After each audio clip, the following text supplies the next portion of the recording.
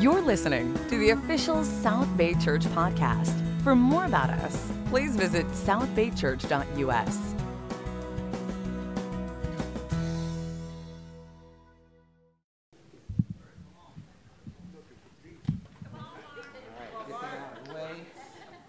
Can you hear me? Yeah. All right. Coming through loud and clear? Yeah. All right. Good morning, everyone. Good morning, church. Please open your Bibles to Psalm 23. If you're visiting with us today, welcome. We're glad that you're here. We hope you come back every week. And we are a church that loves Jesus, right? Yeah. We love the Bible. Yeah. We're on a mission. Yeah. We're on a mission to bring the real Jesus, the Jesus of the Bible, to South Bay. That's right. And to help our brothers and sisters to finish this race of life where we can be with Jesus forever in heaven. And today we're continuing our sermon series that we've entitled Travel Light, which is inspired by the 23rd Psalm. Now, I don't know about you guys, but I love this title. I love Travel Light, this idea of traveling light. I love what we've been talking about because it's true that we pick up a lot of baggage in our life. And it becomes a spiritual drag on us. It says in the first 3 verses of Psalm 23, "The Lord is my shepherd. I lack nothing. He makes me lie down in green pastures. He leads me beside quiet waters. He refreshes my soul. He guides me along the right paths for his name's sake."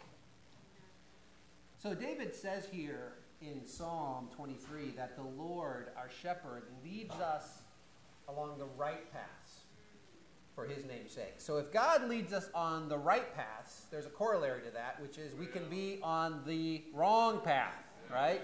It's very possible to be on the wrong path with your life. And sometimes you observe people who are making what are clearly bad decisions, right? You just know that's not going to end well. You just observe it and you see it, and it's just so clear to you at the time. People make bad decisions. I'm just going to share a quick video clip here that's an example of somebody who makes a bad decision. So Sherwin, you want to cue it up here?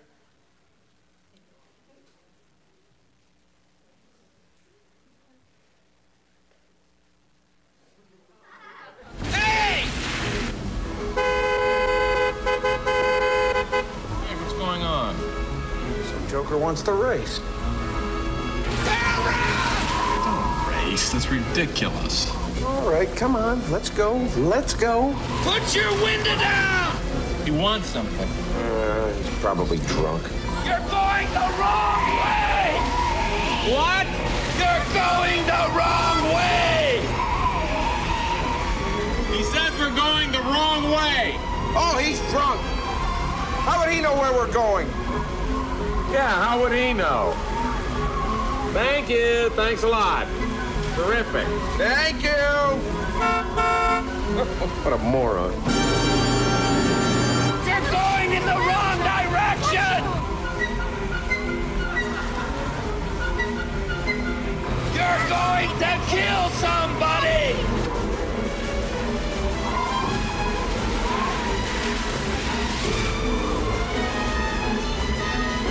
You're going the wrong way!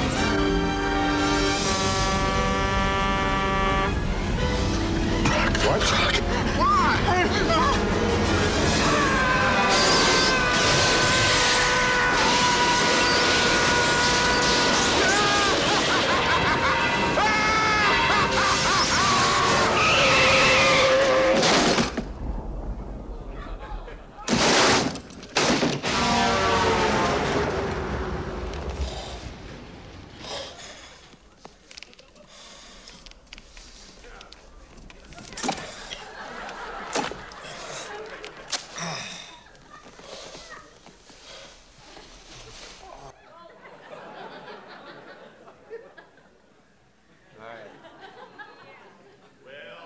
One of the great movies of all times, I must say. If you have not seen Planes, Trains, and Automobiles, you need to repent. My wife Mia can attest that I quote this movie almost daily. I love it that much. So here you have John Candy, who's the driver of the automobile, and he's playing in this movie a shower curtain ring salesman. Traveling salesman named Del Griffith, remember? And I think Dell made a bad decision here that literally led him down the wrong way of the freeway, the wrong way. And sometimes it's like we're like Dell. We make bad decisions. We're going the wrong way down the freeway at 75 miles an hour, and we're still in denial. Oh, he's drunk. How does he know where we're going? Yeah, how does he know? But getting on the wrong path can also be much more subtle than that, right? It's not always as overt as going the wrong way down the freeway. What I mean is that we can fill our lives with so much stuff that puts us in a fog and gets us lost. And Steve talked about this last week, Steve Marici, in our sermon, in his sermon. And we can feel like we're doing all the right things. You know, we're pouring ourselves into our work. We're pouring ourselves into our kids. We're pouring ourselves into their activities, their sports. And we're pouring ourselves into academics. You know, whatever it is, there's just so many things in our life that can take our time, our resources, and our attention, right? And we get busier and busier, and we get more and more stressed out, and the fog begins to roll in, the fog of life. And the most important thing, which is Jesus, gets crowded out. And you begin to drift, and you lose yourself in the fog of life. And before you know it, you have veered off the path that God intended you to be on. So the title of my sermon today is Seeing Through the Fog. And we're going to be talking about three things. We're going to talk about, number one, Jesus is the light. He is the only path through the fog. Secondly, we're going to talk about how you know if you're on the right path. And then thirdly, if you don't know if you're on the right path or you don't think you're on the right path, how do you course correct? How do you get on the right road? So, John chapter 14, verse 6, one of my favorite scriptures. Jesus answered, I am the way and the truth and the life. No one comes to the Father except through me. So as you think about what path you're on with your life, the first thing you need to consider is who Jesus really is. Who is he really? I think that many people create their own idea of who they want Jesus to be. And that image of Jesus that we create often doesn't match up with the real Jesus that we see in the Bible. Speaking of movies, how many of you have seen the movie Inside Out? A lot of hands. Okay, quite a few. Probably half the room has seen the movie Inside Out. It's currently in theaters. It's one of those animated Pixar movies, which I'm normally not a big fan of. But you have to see this movie. I highly recommend it, especially if you have young kids. It's really good. And I won't spoil it for you, but I'll spoil it for you. The movie really touched me because I have, an 11-year-old child, and this movie's about an 11-year-old girl and her family that moves from Minnesota to San Francisco. And I think I can relate, not only do I have that age of a child, but also that I moved from the Midwest to the West Coast, and I know it is like moving to a different planet. And it's not an easy adjustment for some. So this movie is about what's going on inside of this little girl's brain as she goes through this move. Her emotions are personified in this movie as characters that are living inside of her brain. And the main characters are Joy, and she's this little fairy-like creature with the blue hair who's always happy and dancing around, trying to cheer everybody up. And then there's Sadness, who's that little short girl who's always moping around, always talking about sad things. And then there's Disgust, who's this sarcastic character. And then there's Anger, who's my favorite. He's this little red guy. He just blows his top at the drop of a hat. There's Worry, who's this little green guy slinking around. And they're all living inside of her head. And you see what they're doing. And as the girl adjusts to living in San Francisco, somehow Joy and Sadness get ejected from the command center that they're in the brain, right? And they go on this adventure deep inside of the girl's brain. And when Joy and Sadness are lost in the girl's brain, they meet the girl's imaginary friend inside of her brain. It's an imaginary friend from when she was 3 years old, and the friend's name is Bing Bong. Bing Bong. And Bing Bong is this goofy, pink elephant-like creature that you see here, and he's also part dolphin. That's what they say in the movie. Part elephant, part dolphin. And he loves the little girl deeply. He wants to take her to the moon in her little red wagon. And sadly, the girl, who's now 11, hasn't taken Bing Bong out to play with him for many years. And Bing Bong's moving closer and closer to being forgotten forever in the little girl's brain. And the reason I bring this up is because for many of us, Jesus can be like Bing Bong. Perhaps you met Jesus earlier in your life. You may have even had quite a friendship with him at one time. You know he loves you deeply. You know he wants to take you to the moon, or better yet, to heaven. But then life happens. And then Jesus moves further and further back into the recesses of our mind, right? He's no longer front of mind. He may come out a few times a year at Easter and Christmas. He may come out when the occasional crisis hits, right? But then, you put him away. And he's definitely not a daily visitor to your mind. And the 11-year-old girl at Inside Out wanted Bing Bong to be this fuzzy pink elephant that was part dolphin. But what do you want Jesus to be like? What do you want him to be like? Kind, meek, got the lambs under the arms, got the long flowing Fabio hair, not too confrontational, not judgmental. And your imaginary Jesus can be hanging out in the back of your brain. And when you feel scared or lonely or hurt, what do? You take him out. You ask him for help, right? Then when you're feeling better, what do? You put him away until you need him again. But I'll tell you that Jesus is not Bing Bong. He's not your imaginary friend that you can take out at your convenience and put him away again. If you really want to know who he is, you can read all about him in the Bible. He's there. It's all about him. He's the only way that we're going to get to heaven. That's what he says. He's the only way to eternal life. He's the truth. And you can't pick and choose who you want him to be. He is the only way to cut through the fog and get on the right path with your life. So we're going to do a little reading here in John chapter 1, starting in verse 1. John chapter 1, starting in verse 1. In the beginning was the Word. Now, who is the Word? It's talking about Jesus. In the beginning was the Word, and the Word was with God, and the Word was God. He was with God in the beginning. Through him all things were made. Without him nothing was made that has been made. In him was life, and that life was the light of all mankind. The light shines in the darkness, and the darkness has not overcome it. Let's skip down to verse 9. The true light that gives light to everyone was coming into the world. He was in the world, and though the world was made through him, the world did not recognize him. He came to that which was his own, but his own did not receive him.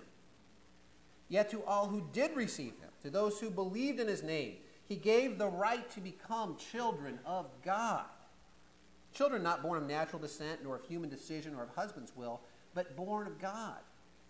The Word became flesh and made his dwelling among us.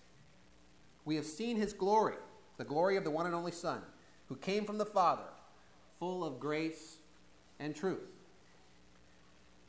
So if you want to understand who Jesus is, I recommend that you start with the book of John. The Apostle John was one of Jesus' right-hand guys when he was on earth, right? And John knew Jesus personally, and he may have known Jesus better than anyone else. But as it says here in the book of John, Jesus and God are one. Jesus was with God in the beginning. He's God. He was there at the creation of the world. Everything was made by him. He became flesh. He became a person. He made his dwelling on earth. And Jesus is the light to everyone. That's what this scripture says. He became a man to save his children, to give them light, to get them on the right path once again. And that light still shines today. And the darkness cannot overcome it. But John says that even though Jesus is God, even though he made the world, he created us, he came to save us, even though he showed us the right path, many people do not receive him. They don't accept him for who he is. They don't acknowledge him. That's because Jesus was controversial. Yeah. He was controversial in his day, and he's still polarizing to people today. Yeah. If you read the first 4 books of the New Testament, Matthew, Mark, Luke, John, you'll find that Jesus repeatedly claims that he is God and that he is the only way to be saved. The only way. And let's face it, that's uncomfortable in today's world. That's uncomfortable, or dare I even say it's offensive to some. especially in today's world where we want to believe that there's many ways to God. We want to believe that. The world tells you that your relationship with God is a personal thing, and you should not talk about it to anyone but yourself. That allows you to create your own idea of who God is and what he requires to be saved. In other words, you create a bing bong Jesus. But the real Jesus demands that you either accept or reject who he really is. Right. He states ever so clearly in the scriptures that he is God. That's right. And you cannot be saved without him. And with that claim, you really only have two options, two choices. One option is to say he was a lunatic, raving mad, because he can't be God. A man cannot be God, and he can't be the only one. And you shouldn't listen to anything he says if you believe he's a lunatic. Or you can believe, secondarily, you can believe that his teachings are true and that he is God. Right. And he is the only way to be saved. But what you can't say is this. You cannot say, well, he was a good man. I believe he was a good teacher. And I believe there's some good things I can apply to my life from him. But I don't believe he was God. You can't say that. You can also can't say that Jesus is one of many possible ways to get to God. Yeah, right. That's right. Coexist. It's all good. You know, that's your way. I take my own path. Those are not options. They're not options. If Jesus was a good man but not God, and if he's just one of many ways to get to God, that contradicts everything he taught about himself. Right. Those aren't options. John 8, verse 12. When Jesus spoke again to the people, he said, I am the light of the world. Whoever follows me will never walk in darkness, but will have the light of life. John 11, verse 25 and 26, Jesus talking to Martha, Jesus said to her, I am the resurrection and the life. The one who believes in me will live, even though they die. And whoever lives by believing in me will never die. Do you believe this?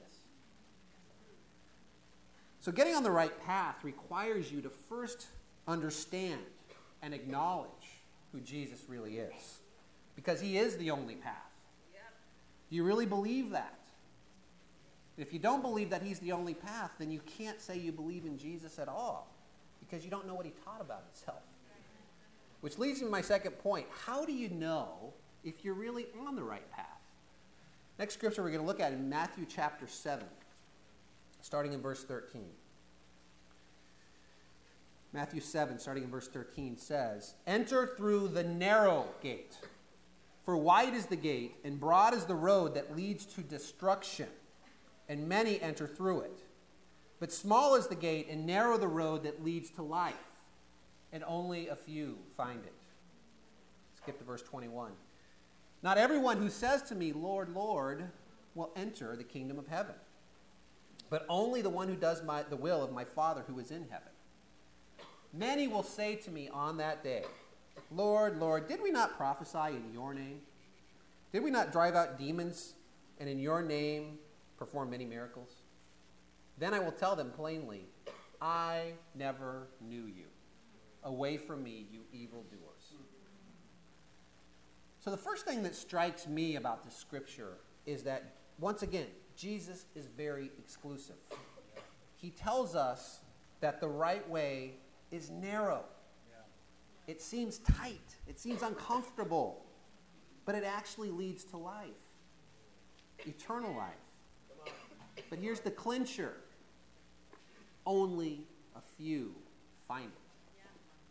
Only a few find it. What? You mean that finding salvation isn't easy? I can't find my own path? You're saying that most people on earth are on the path to destruction? How do you respond to what Jesus is saying here? Well, that sounds very judgmental and narrow-minded, Jesus. Are you saying my Buddhist friends aren't saved? Are you suggesting my agnostic friends are on the path to destruction? Are you suggesting that some of the people that go to church are lost? My bing bong Jesus would never be so offensive. Let's coexist. It's all good. Coexist. Or you might be saying, absolutely, Jesus, right on. The way is narrow. I'm so glad I'm on it. I go to church several times a year. I give the money, some charity once in a while. I've always believed in you, Jesus. I'm a fan. I pray to you sometimes. And I'm a good person. I'm better than most people around me. I'm even giving up my time to be here this morning, so I must be on the right path, right? Sure. Jesus doesn't mince words here. He's the only way. And even if you believe that and you are a Jesus fan, so to speak, that's not going to save you either. That's what he says. So you can go to church, you can prophesy, you can drive out demons, you can even perform miracles. And it's still possible that you don't really know Jesus. And he doesn't really know you. If you really believe Jesus and what he's saying here, it means that there are many churchgoers and there are many good people that are on the broad path that leads to destruction. So how do you know? How do you know if you're on the narrow path that leads to life? Well, fortunately, Jesus is very clear what it takes. Remember, he's the light that cuts through the fog and shows us the way. So let's just do a quick examination of what people on the broad road think and believe versus what people on the narrow road think and believe. Okay? So we're going to look at a few aspects here. So on the broad road, what do they think about money? I want to make more of it. I want to make more of that money so I can buy the right house, get the right car, get the right clothes, get the vacations, retire early, all of that, right? I want more. What does Jesus teach about money? The narrow road says, do not store up for yourselves treasures on earth, where moth and rust destroy and thieves break in and steal. Amen. Very different perspective. What does the broad road say about marriage? I'm going to stay married as long as I'm in love. But as soon as my spouse isn't meeting my needs anymore, I'm gone, finding a new one. What does the narrow road say? Jesus said, I tell you that anyone who divorces his wife except for marital unfaithfulness causes her to become an adulteress. Hard line on divorce. What does the broad road say? You know what? If somebody offends me, I'm going to get revenge. I will get revenge on my enemies. What does the narrow road say? Jesus says, I tell you, love your enemies and pray for those who persecute you. What does the broad road say about purity? Pornography, it pops up on my phone sometimes. I'm going to glance once in a while. It's not hurting anybody. It's not a big deal.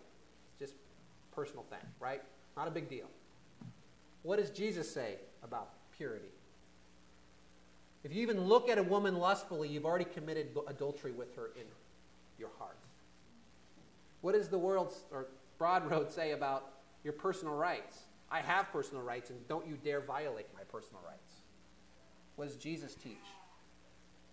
Don't resist an evil person. If someone forces you to go 1 mile, go with him 2 miles. What does the broad road say about judgment? That's a bad person, and they should pay the price for what they've done. What does Jesus say? Don't judge or you'll be judged. And then finally, what does the world say about family? My family is the most important thing in my life. Nothing comes before my family, ever. What does Jesus say? Anyone who loves their father or mother more than me is not worthy of me. And anyone who loves their son or daughter more than me is not worthy of me. So you can begin to see that Jesus really is a light in our world, right? His teachings are vastly different. Vastly different on money, on relationships, on personal rights, on family, on everything. Yeah, that's right. He cuts through the fog. And he helps us to understand how we should live and what the right path really is. And it's vastly different from what the world believes. And again, Jesus says he's God. He says he's God. So you can't pick and choose which of these teachings you want to believe. If you believe he's God, that means all of his teachings are true. And you need to obey them. Jesus said to the Jews who had believed him, to the ones who were the Jesus fans, people said, we're with you, Jesus. Right? They were following him. We were with you. But what did he say? He drew the line in the sand and he said, look, if you hold to my teaching, right, then you are really my disciple. right, And then you'll know the truth. And the truth will set you free. It's not enough to be a Jesus fan. Jesus said, if you want to be free, if you want to know the truth, you've got to hold to my teachings. So here's a question for every person here today. Are you living your life like Jesus taught? Are you holding to his teachings? Have you studied the Bible to know what his teachings really are? Or are you living more by what the world teaches? Be honest with yourself. Which of those descriptions, the broad road or the narrow road, which one sounds more like you? And if you can't be honest with yourself, ask somebody who knows you really well. Better yet. There's a lot writing on this, folks, because Jesus said the broad road leads to destruction, and many, if not most, are on it.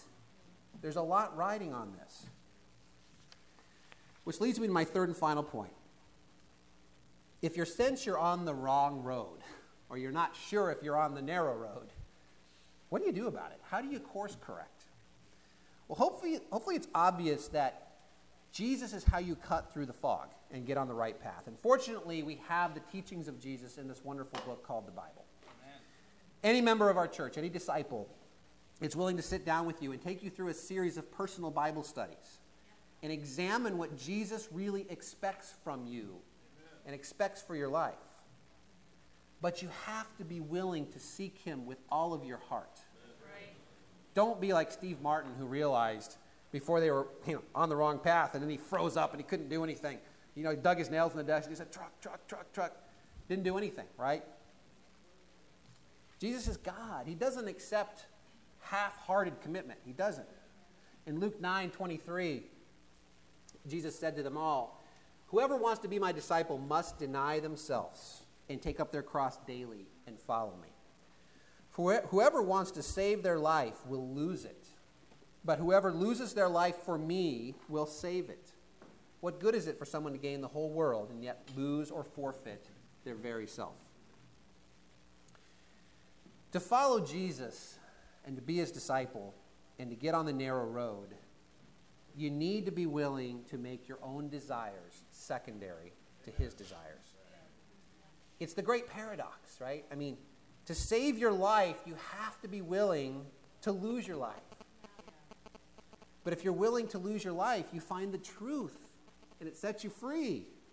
You discover that your old life really wasn't life at all. Real life comes from following Jesus. He's the only light that shines in the darkness. And I'll just share a little bit about my story. I mean, I personally found this principle to be true, that when I'm willing to lose my life for Jesus, he blesses me.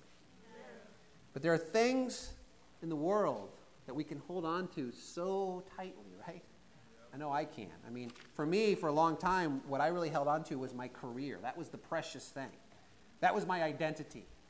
That was what I took the most pride in. I worked hard to advance in my career, and I did advance to a point. I was the top salesman in the country for several years in a row. God opened up an opportunity, and then about 4 or 5 years ago, for me to go into the senior management at my company.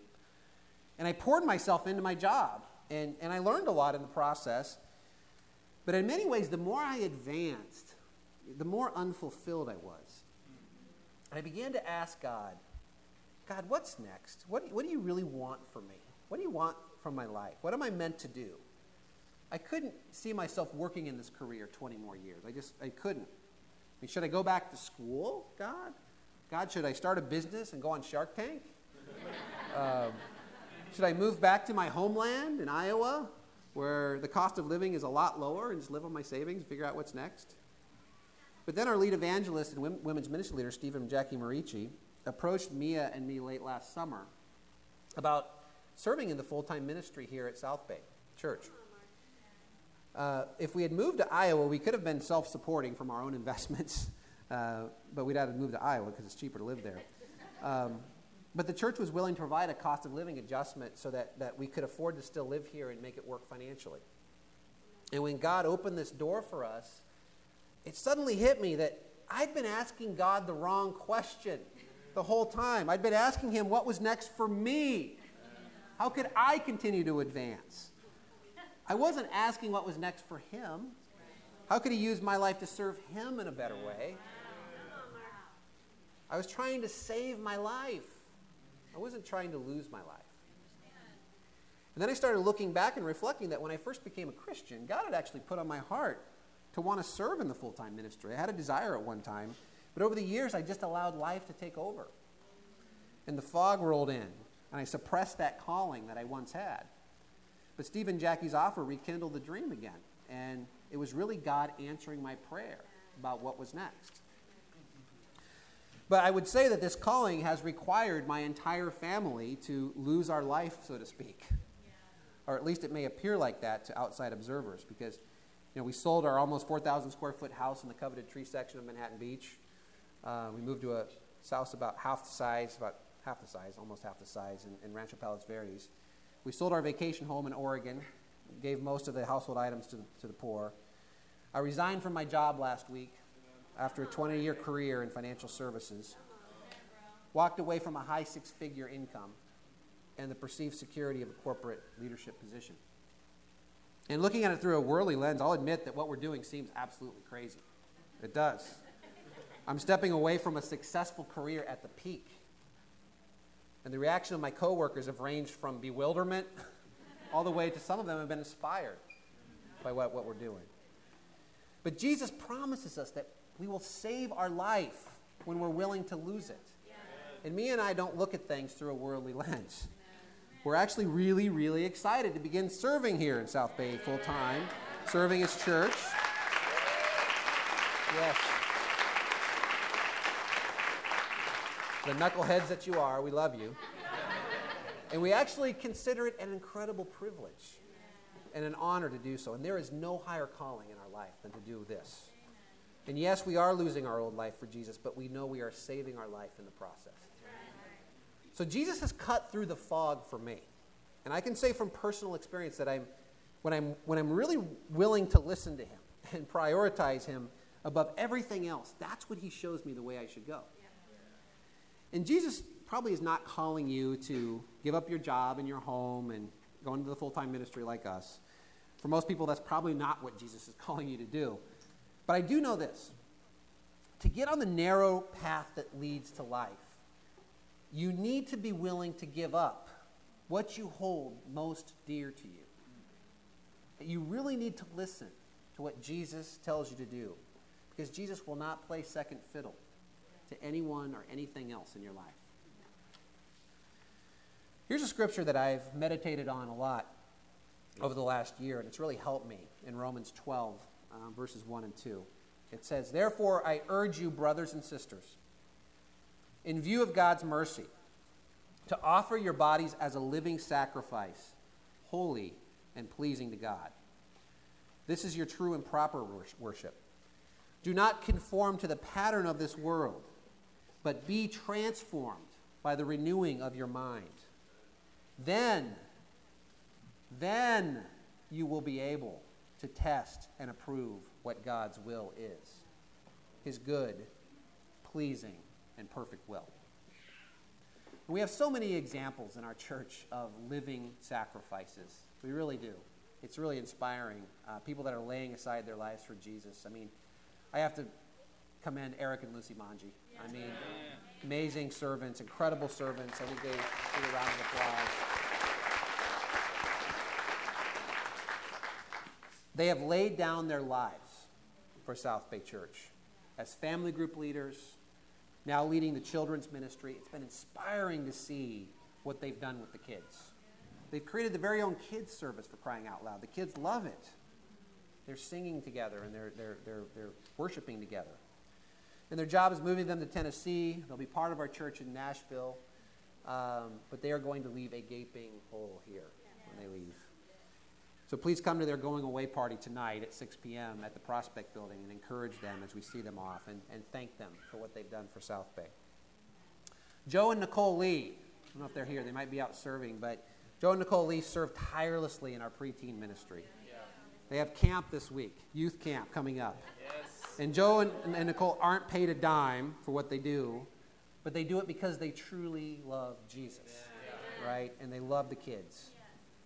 Love those guys. Bernardo, I'm going to embarrass you. Another example. Bernardo serves tirelessly in our singles ministry.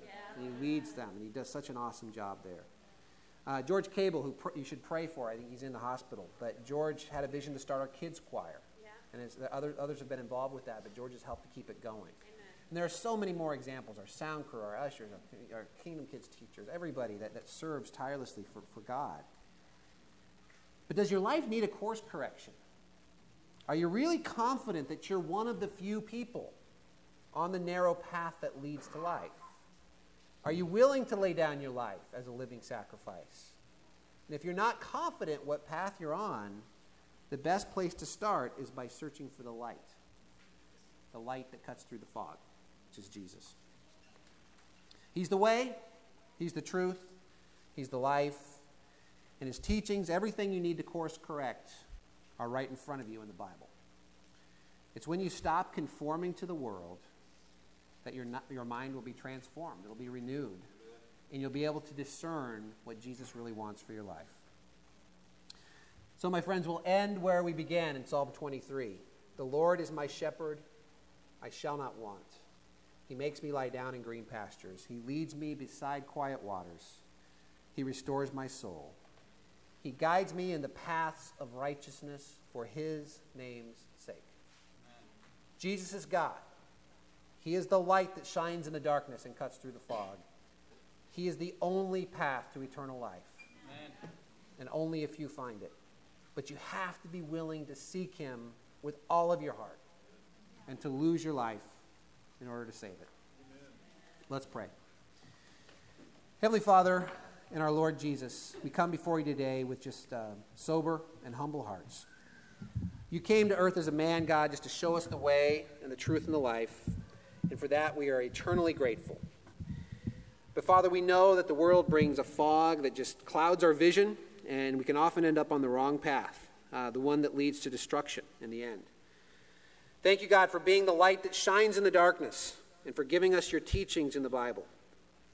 We know that what you want is often exactly the opposite of what the world tells us. And my prayer, God, is that everyone here today, and everyone listening, and every soul in South Bay, for that matter, can really evaluate what path they're on. That they'll sit down with disciples of Jesus to personally study his word and humble themselves to the truth that's there. Because, God, when we're willing to give up everything and follow you, that's when you lead us in the path of righteousness for your name's sake. And we know that you will accept nothing less than total commitment. Lord, I just pray every soul here today makes the necessary course corrections just to get on the narrow path. And it's in your name I ask these things. Amen. Thanks for listening to the South Bay Church podcast. For other sermons, videos, upcoming events, and more about our church, please visit southbaychurch.us.